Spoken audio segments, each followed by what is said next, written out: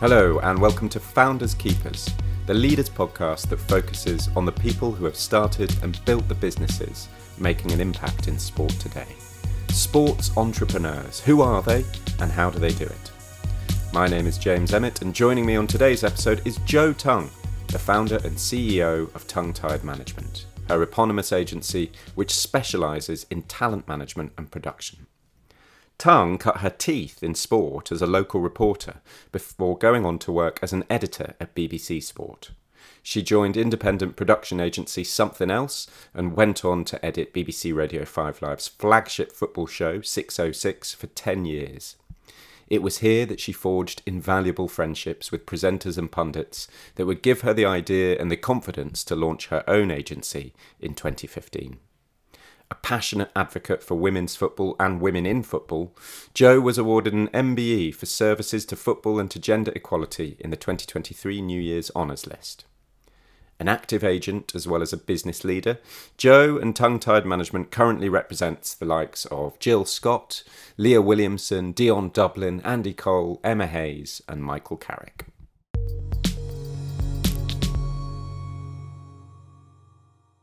Jo, you used to be a journalist, right? Yes. Tell us about those early days then, your early career. Did you start as a journalist? So I always wanted to be a football writer when I was growing up. Loved English, obsessed with books. We didn't really watch loads of television as kids. Television was quite a treat, but I was obsessed with reading and writing and loved football. So just wanted to be a football writer. And the sort of pathway that I saw was, well, you go and work for the BBC, or you work for a football magazine, or you go and work for the BBC. And I did journalism at university, and alongside doing sort of local radio, local newspapers, to try and develop my journalism and my sports. And then and where is this? Whereabouts did you grow up? Where were you doing kind of local papers? Southeast London. So we had FLR Radio, which was in New Cross, which I used to drive to. I did the breakfast show, so from 5 a.m. till 9 a.m. I used to drive down. Those wake up calls still make me feel a bit sick. And then I'd finish there at 9, and often I'd then drive down to Woolwich McDonald's and do a 10 till 6 in Woolwich McDonald's, because you didn't get paid for local radio or local papers in those days. You probably still don't. But it was great training. And it's, the job at that point was, my first job when I arrived at the local radio was to phone up every police station, for the emergency services, and ask, had there been any incidents overnight? Yeah. And you can imagine in Southeast London, New Cross was often a fairly long list. Some. Yes, turns out there have been some, yeah. So on the sports side, was that sort of Millwall, Charlton, those are the clubs that you're kind of focused on? Yep, and I did, it was around the 1998 World Cup, 96 Euros, 98 World Cup. So there was sort of big, I remember having to go to the local pubs in Woolwich to write about how they were covering the tournament. Similar to the stuff that reporters do now. Nothing's changed in journalism, has it? No, indeed. Obviously, I've done my research, Jo, and I've visited the website tonguetiedmedia.co.uk. And I was interested to see, as soon as I went there, that tonguetiedmedia.co.uk, oh, look, the website's called Tongue Tied Management. So are we talking Tongue Tied Media or are we talking Tongue Tied Management? How do you describe the business? I describe it as Tongue Tied Management, but when I started the business, the focus, I'd just come out of a media career. So it made sense to be media, but then as it's grown, we've kind of moved into we call ourselves a management company, which also incorporates a production company. Okay. And what is it in a nutshell? So it is a sports talent agency and production company. Okay. And you're the chief executive, right? You're founder and CEO, or you're founder and chair? Founder and CEO. Okay. And how would you describe your role as it is today? What's the sort of nuts and bolts of what you do? So I oversee everything in the company. I've recently recruited a managing director, which has changed my life. Something I'd been looking to do for a few years, but as you can imagine, in a small business and quite a niche business, it was very difficult to find the right person. And I actually found someone that I'd known for 20 years through the industry, who was managed to persuade to have a change in his career, and brought him across. But my day-to-day is to lead the company, run the company. I call it get my hands dirty. I love being an agent day-to-day. So I do the football contracts. Yeah. I do the transfers. I love doing bookings because I love talking to people and I love being the middle person, and I love making things happen. So yes, I'm the chief exec, but I'm a very hands-on chief exec, I would say. And then when we do productions, I'm a producer. Okay. The weird sort of sense of identity question.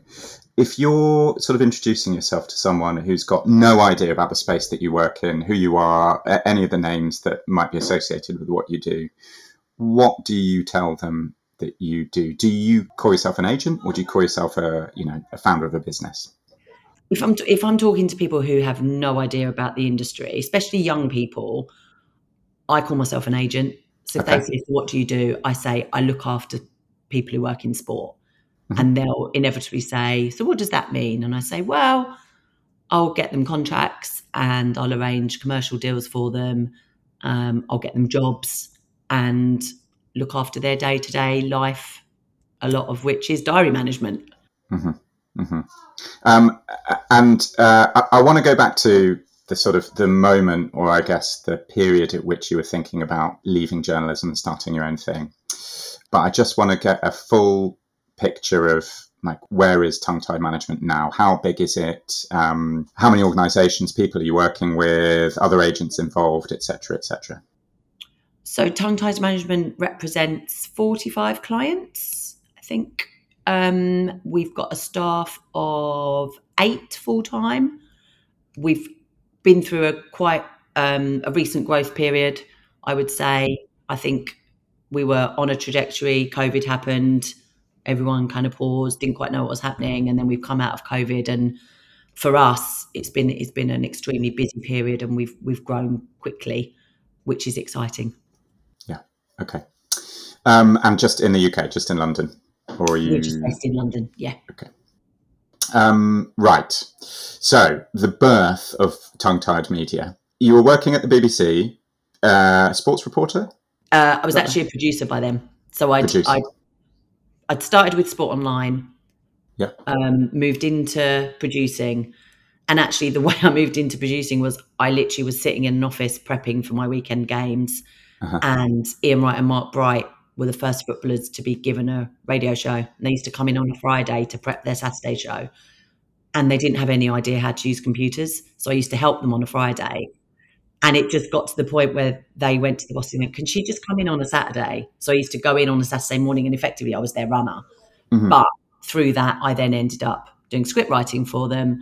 I did anything on the show. And through that, I then ended up producing Saturday mornings on Radio 5 Live. And then I moved into TV. I went into sports news, and then I went into BBC Sport TV as a producer. And so what kind of year is this, and when do you start thinking about what your sort of next move is post BBC? So 2009, I left the BBC and went to work for something else, which was a production company. And, if you're in the industry, obviously you understand what a production company is. But when you're younger, you just know the TV channels. I certainly didn't understand that there were all this whole other world where production companies were making content for these platforms.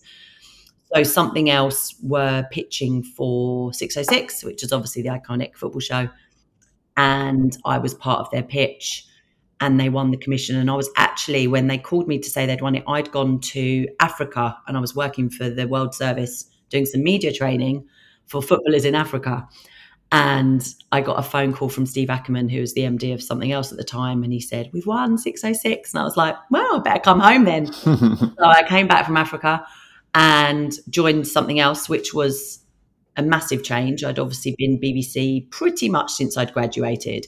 And, you know, the BBC is an institution and it's huge. And then went to something else, which was so fun, so exciting, so much going on.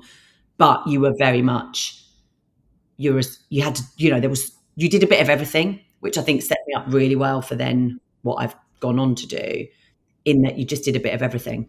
Mm-hmm. Right. And so how long were you there? I was there for 6 years. Okay. And it was from there that you launched Tongue Tied? From there I launched Tongue Tied. Yeah. So while I was at something else, so I was producing 606 every weekend, loved it. It was my baby. We made so many changes. We brought in ex-footballers to present the show, which was the first time any sort of footballers had presented a show. You can imagine the editorial that went with that and the responsibility that went with that. Not working with necessarily trained journalists, but you know, footballers who had a completely unique angle. And I know that doesn't sound very revolutionary now in where we're at in the media now, but back then it was very revolutionary for a footballer to come off a pitch and present a show. And it was also quite difficult because, for example, we had Jason Roberts presenting it for a season, and he was playing for Blackburn at the time, and they were having a terrible time. I think they might have even got relegated that year. So you can imagine you've come off the pitch and then you're on radio and you're exposed to football fans, passionate football fans. So it was great times. It was really hard times. I learned so much, and I ended up doing lots of productions at something else. So I ended up sort of heading up the sport production side there. And then they had an agency. They had a talent agency at something else. And a couple of the footballers had started saying to me, they'd been asking my advice on career moves, i.e. the current footballers. Well, how do I get into this full time? You know, what should I be doing? What opportunities are there for me? And then one of them just said to me one day, I think you should be my agent. And so I went to something else and I said, I've got a potential client for you. I don't know anything about being an agent, but I know how to look after people. And I know the legal side, the financial side, I can learn, but I will look after them day to day if you can help me on the other side. And they were brilliant and obviously saw a great opportunity and said, brilliant, come and sit next. So I literally physically sat with the agents team on the right and the sports team on my left. And I just split my time and I learned, and I listened and I learned. And then we built up the sports side of the talent agency at something else while I was there. What you say, you know, you had this footballer come to you and was a footballer, right? Yeah. And suggest that you be their agent, and you're up for that, but you recognise that you don't know the agency stuff, right? You know how to look after people, but you don't know about being an agent. What did you think you meant by that, and what did you learn by sort of sitting with the agents at something else? I learned that it's not brain science. Okay. And as long as you can cover yourself legally, as long as you have the right people around you. So even that sentence where I'm saying, I know how to look after people, but I don't know the agency bit. Well, then you put people around you who do know that bit. So even now, I'd say, I know people. I know how to work with people. I care about people. I know I can see strategies. I can sort of see things that sometimes other people can't see. But I surround myself by people who know more than me about running a business, hence why I brought my MD in, about legals, hence why I've got my go-to lawyers, about HR, hence why I've got my HR department, accountancy, hence why I've got my accounts team. But it was also a really good lesson for me in that, why did I wait for someone to ask me to be their agent? Why didn't I think, oh, I'm quite good at looking after people. Maybe I should do that. So that's sort of two learnings, I think, is that I still take with me today is one, I surrounded myself to give me the confidence to do what I knew I could do. I surrounded myself by experts. So the agency team, Grant Michaels at the time, Sarah Jane, who I still work with now. But also I do get a little bit annoyed with myself. Sometimes, you know, it's worked out okay, but it was a really good lesson for me that I waited for someone to. But that's the best kind of salesperson, right? Who gets someone to come to them rather than the other way around. I hope so. It's worked out okay. It's been a good strategy so far. But if there was something I wished I could change about myself, it would maybe be to Be a bit more proactive earlier on. Maybe, yeah. Okay. So try and, if you can, put your finger on the precise moment where you thought, I'm going to do this. I'm going to launch my own thing. I'm going to build around myself. Do you know what? It was a culmination of things. There was lots going on in my life. So I'd worked really hard. I'd worked a lot. You can imagine I eventually had 2 jobs. I was working on sports programming, but I had 8 clients by then. So I was responsible for 8 people's careers. So they're all footballers, right? Footballers and sports broadcasters. So half and half. Okay. So I'd neglected my personal life, and I just had to have a sort of look at myself and say, right, this is the situation I'm in. I've chosen a path. I'm in it now. So I've got to go for it. And I've got the makings of something, and I maybe have neglected this side. So I've lost that side now for a bit. So I'm just going to have to go all in. And then there were lots of changes in the wider business at something else at the time. And so I had a few discussions with the chief exec and the MD.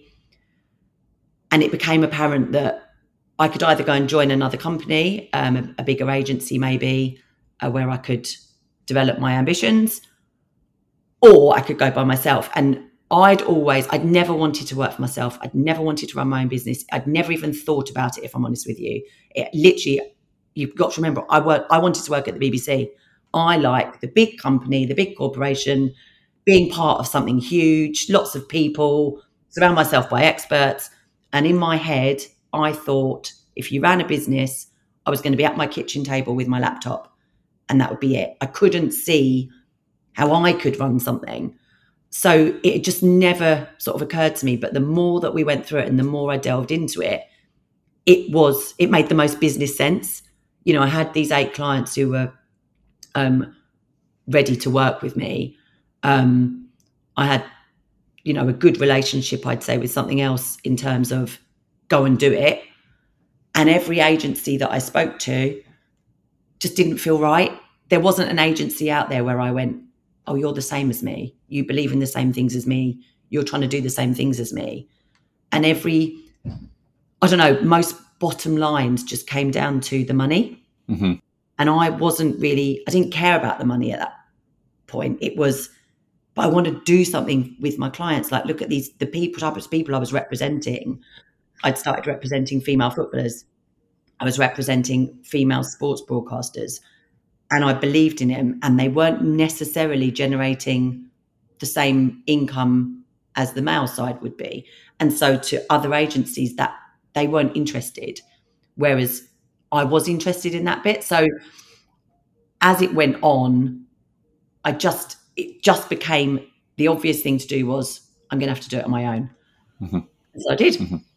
So when was that? March 2014. March 2014. And can you give me a sense of who those, just a sprinkling of names and that sort of 8 people that you had on your roster? So Dion Dublin, Colin Murray, Eni Aluko, Dean Ashton, Rachel Brown-Finnis, Michael Carrick. That's great. That's great. And I think, so I'm making an assumption now, but I think what a lot of people know you and know Tongue-Tied for in the industry is this sort of representation of female footballers particularly, right? And your position on and in the growth of women's sport. When did that, it sounds like in the early days, that wasn't necessarily a thing for you, right? It came a bit later. When did you start moving into that area? So when I first started, obviously I worked on men's football. So I wrote about men's football. I made programs about men's football. I did follow women's football, but it wasn't accessible to us. And there wasn't that much demand for it in the media. So it wasn't like I was getting sent to cover women's football every week. I was covering men's football. But in 2012, obviously we had the Home Olympics. Team GB did very well, and Eni Aluko, Rachel Brown-Finnis, Claire Rafferty. Claire Raff was an original. They were all representing Team GB, and Eni came to me and said, look, I think I need an agent. Women's football's changing. I think there's going to be commercial opportunities. Would you work with me? And I absolutely saw the opportunity. And I genuinely believe that off the back of 2012, bearing in mind Home Olympics, we did well in the tournament. We had some great inspirational athletes. I thought something's going to change here. And the women's game wasn't professional then, but it was moving in that direction. So I knew it would become professional. So that's actually when I sort of first started working in it. So this is end of 2011, beginning of 2012. And we didn't have female pundits on television. You know, Jackie Oatley, I think, had just done her commentary. She was the first female commentator. So it was really different times. And I went to the BBC and all the other broadcasters when I'd signed Eni and Rach, and I said, look, I've got these great athletes. Eni was playing for Chelsea at the time. I think she had 88 England caps at the time. She'd be a great pundit. You know, she was a trained lawyer. She was eloquent. She was opinionated. She was smart. She was interesting. She's funny. I think you should get her on your coverage. And the response I got back was, well, she's never played Premier League football. So why would we use her? You know, we have other athletes, former players who have played Premier League football. So that's who we're going to use. And this went on for 2 years. And I'd go back to the broadcasters and repeat my question and put forward my case.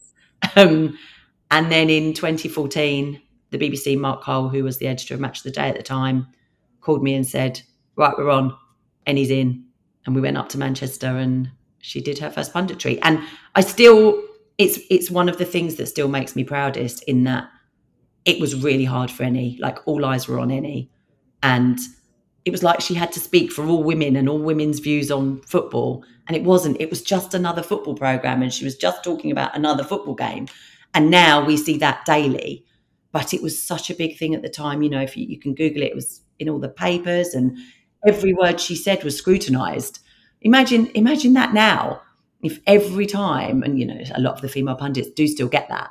But it was just such a new thing. It was a novelty, but it changed everything, where people realised that women have a great view on football, and whoa, shock horror. You know, we understand the game. We can express an opinion on it. People want to hear our opinion. And now, like I said, I think, we barely have a broadcast without a female voice on. There's such a thing, isn't there, with and I remember that breakthrough moment, and it was incredible, the level of scrutiny and the focus on the ums and ahs and the stumbles that she might have had. There was as well. But it always strikes me that sports media in particular is really held back by this sort of conservatism in terms of how it's presented and how it's talked about on TV. You see what people are watching on social media, and it's not necessarily old professional, ex-Premier League players trotting out kind of well-worn expressions and relying on their experience from having played a few games in the league in the past. Often it's people who are set up as, they're brainy, articulate people who have never played football but have a particular view or an angle on something. Why can't that be any gender? But yeah.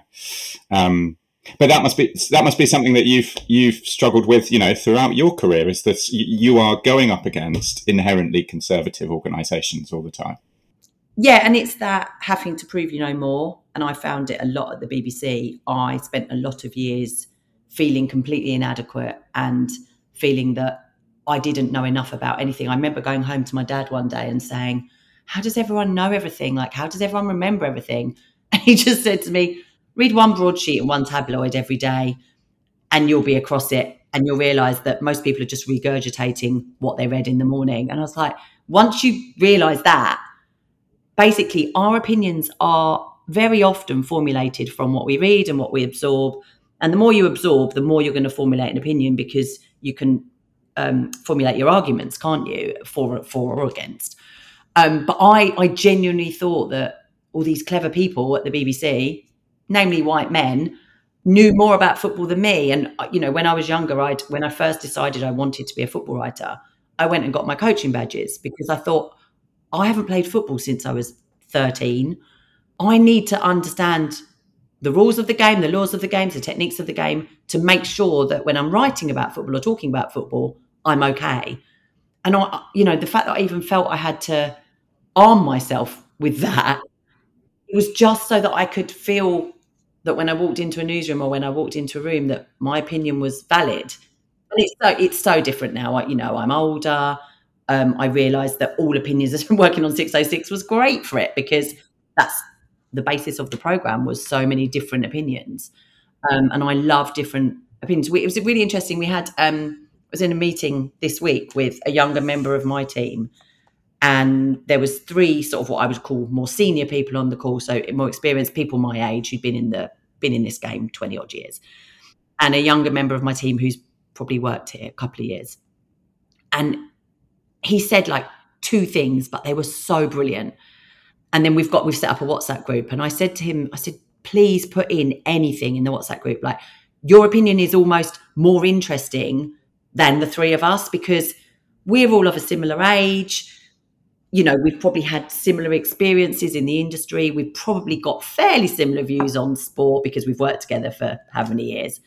But you're the interesting one. Yet I do remember being that younger person thinking, well, I don't have anything interesting to say because they know everything. It was, it's so interesting seeing it now 20 years on, and sort of thinking, God, I wish I'd have just spoke up a bit more, or been more confident in what I thought. Because in football, there's very little right or wrong. It's just opinion. Leaders Week London, our annual Sports Biz extravaganza and the most important meeting you're going to have all year, is drawing ever closer.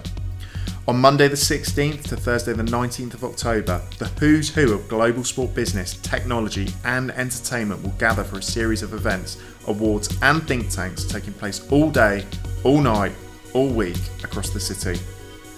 The clocks are ticking, and so if you want to maximise on time out of office by connecting with any one of the 3,000 senior stakeholders in sport that will be London bound on the 16th and 19th of October, then head to leadersinsport.com/leadersweek to secure your pass.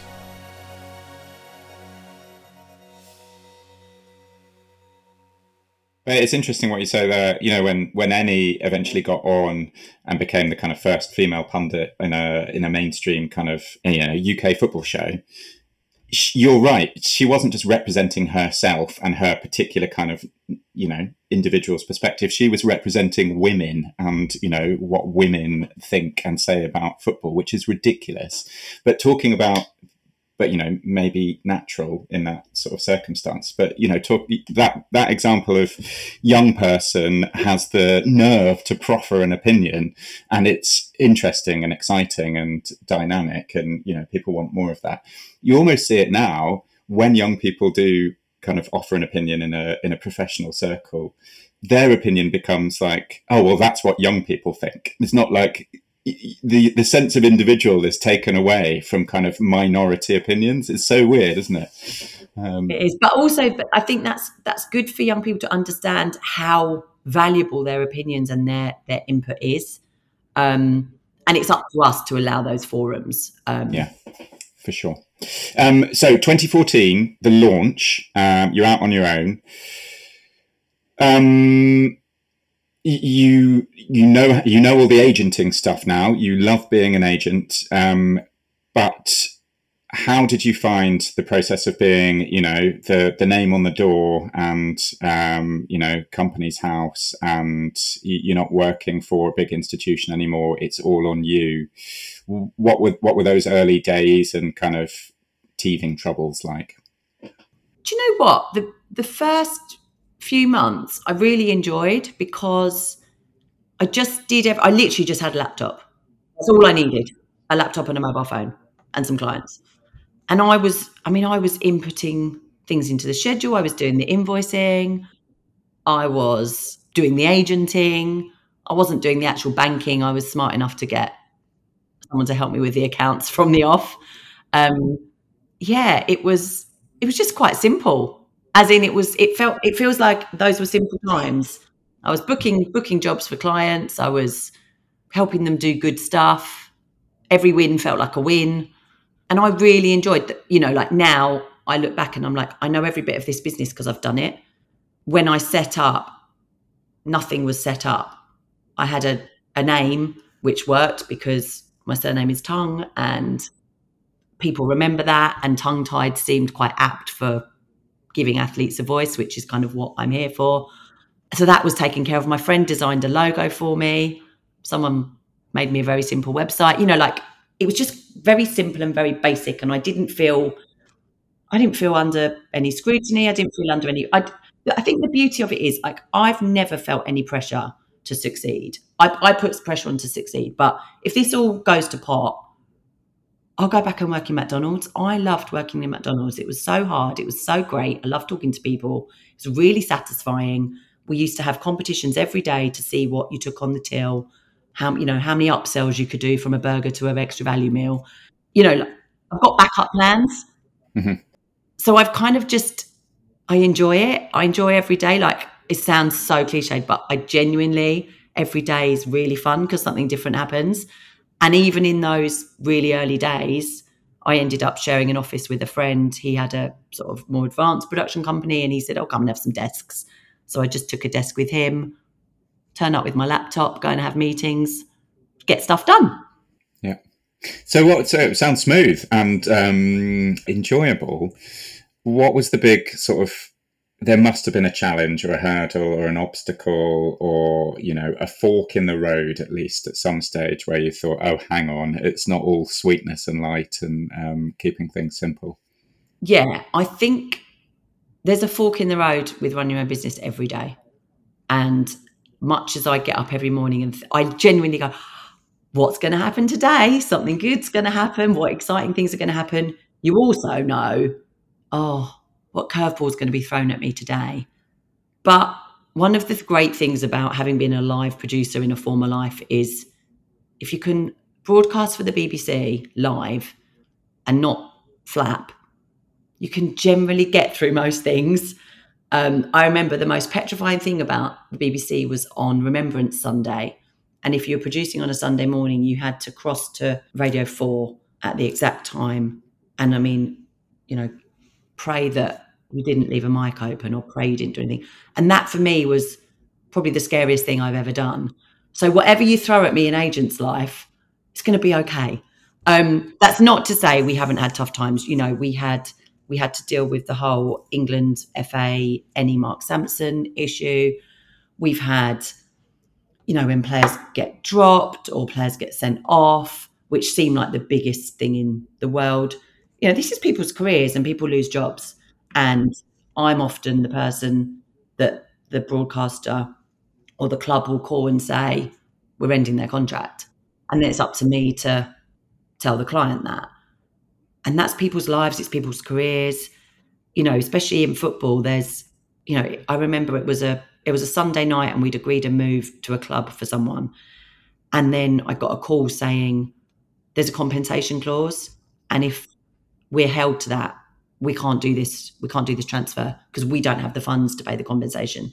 So transfers off if the selling club hold us to this compensation. And in that moment, it's, your client's about to move their life to a whole city that they've potentially never been to.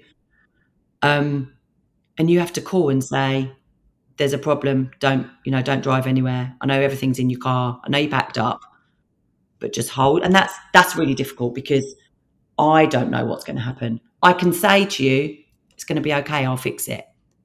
But I don't know it's going to be okay. I can only fix it to the best of my abilities. I'll work my hardest to make it as okay as I can. But lots of these things are out of my control. And especially in football and in broadcast, they're actually really similar in that so many things are subjective. So whether you think a player is right for your team or not, yes, clubs use stats, but it's also very subjective as to what type of player a manager wants in their dressing room. Likewise, television is so fickle.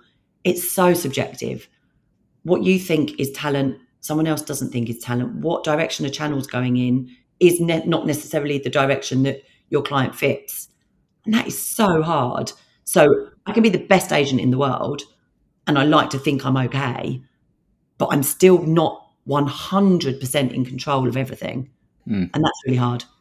What's the in your view, what's the most challenging thing about being an agent? Because something that strikes me there that you said, with athletes, there's always the question of being dropped or not having your contract renewed, and that's really difficult personal life moment. These are people's livelihoods, but you're running a business, and these people generate revenue for your business and your employees, and surely there comes a point where you have to consider whether you represent these people anymore.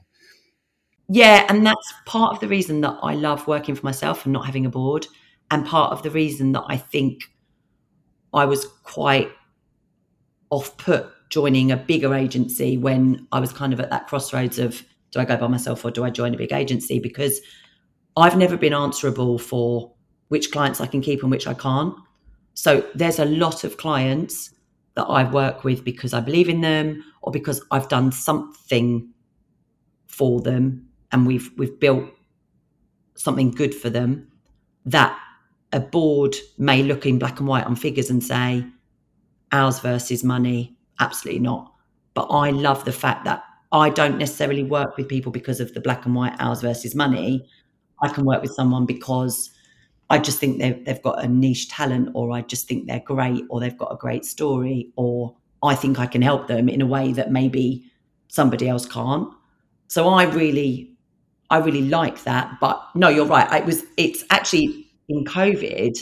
I remember obviously in COVID when everything shut down, all the clients were calling me, what we can do. There was no live sport. There was nothing. So Joe, especially for freelancers is in the broadcast world, sport stopped. So sport output stopped. So they had no work. They weren't getting paid. So they're calling me, what we can do, what we're going to do. And one client called me and said, are you okay? Because they'd obviously realized that everybody was calling me going, what do we do? But obviously my little heart is going, what do I do? What do I do? Because I don't have a business either. And actually that's where I actually defaulted and made some programs and that's why I've got the two sides of the business. I've got the agency, but I've always, I talk about backup plans, but I love having the creative outlet. And I think it's really good for the staff also to be able to decide to make a program. We did a program on hip hop and hustlers in hip hop. And we did a program on called Raising the Bar on the legal system and the justice system, because it's a passion of mine. And I love having that. But actually in COVID, when live broadcast stopped, I could go to a broadcaster and say, I'll make you a 20-part series. And I did, and I made it from home. But yeah, it took, I still remember taking the phone call. I was out on my half-hour walk, and I still remember the client phoning me and saying, are you okay? Because this must be really hard for you as well. And I'll always love her for that. Following on from that, all agents will have to have what other people might consider to be difficult conversations quite a lot of the time. You're in negotiations. You're in multiple negotiations all the time. I bet if you looked through your inbox right now, you could tell me that you are going back and forth with X, Y, and Z about something. Plenty of negotiations going on all the time. You're trying to find leverage. You're trying to keep relationships, lean on relationships. There's a lot of things that people might consider to be challenging conversations there. What do you consider to be a challenging conversation, and how do you do them? I think challenging conversations are when there's going to be disappointment, and I hate upsetting people. I hate disappointing people, but I'd always rather be honest. And I've always felt that, look, here's the facts, and that might be really disappointing and really sad, but let's think about what we can do about the next, what's the next bit. So my sort of ethos or way I do things, and I'd love, it's weird, like I'd love to spend some time with another agency to see how they do it potentially. But for me, it's just, look, here's the facts. This is what we're dealing with. Because I think if you're ever not truthful, you're going to come unstuck. It's often when it's something that's not nice news that you've got to share, or something that's going to be a disappointment, it's not my choice that happened. And yeah, I think it's quite easy to blame the agent sometimes, like, the agent could have done better for me. Fair, That's, I'm sure that happens sometimes, but it's almost, I'm the messenger, but my job is to go, right, we're a team. So how do we fix this together? Because it's any disappointing news for a client is going to be so disappointing for me, because I'll feel that I've let them down, or I've not done my job, or I've not delivered for them. So however disappointed they're going to be, trust me, I'm going to feel it as much, if not more, because I feel the weight of responsibility for it. Right, let's do this quick fire round then. Okay, so I'm going to read out a sentence, and essentially you have to fill in the missing words. Okay. Word or words, okay? Tongue-tied management would never have happened without... Tongue-tied management would never have happened without a million different sliding doors along the way. Okay. What keeps me up at night? My WhatsApp keeps me up at night. Turn it off, Joe. Just turn it off. You can't when you're an agent. Stuff happens. Yeah. My secret talent that not a lot of people know about is... My secret talent that not a lot of people know about is... I'd probably have to kill you if I told you. But if you really want one, I'd say my levels of empathy. Okay. Deep down, I'm really just a frustrated... Deep down, I'm really just a frustrated garage raver. If a business or life coach guru type person could grant me one wish, it would be... If a business coach guru could grant me one wish, it would be how to manage my time. My approach to risk is... My approach to risk is completely based on instinct. Okay. And then finally, my dream kitchen cabinet of business advisors would be who? Oh, this is so hard. So my dream kitchen cabinet of business advisors would be Tim Cook, great innovator, great brand, nails it. Daniel Levy, I think I could learn some negotiation tactics, but also I might get a free box at Spurs, which is the dream. Have you negotiated with Daniel Levy before? Never. I'd love to watch him in action. And Emma Hayes, because she understands how to get the best out of people. She's the best leader I know. Very good. Very good. Right, we're getting on. But I want to ask you a couple more, if that's okay. What's the goal? I mean, you're obviously still in it. You've got passion for it. You've got appetite for it. You still love being the agent. But people who start businesses often have an end point in mind. An out point, a number. Is there that for you? I didn't realise when I set up Tongue Tied that when you set up a business, you're meant to have an out point, or you're meant to have a goal. And I spent the first sort of 5 years just doing. And then people started talking about investment or acquisitions and all of the above and business strategy. And I realised that I was meant to have thought about that 5 years ago, but I was just having such a good time and working so hard, I wasn't coming up for air. So work in progress. Okay. I'm not gonna make you go further, actually. Do you live to work or work to live? I would initially say I live to work, but it's actually really blurred lines, because I also work to live, because my work is my life, as in everything I do.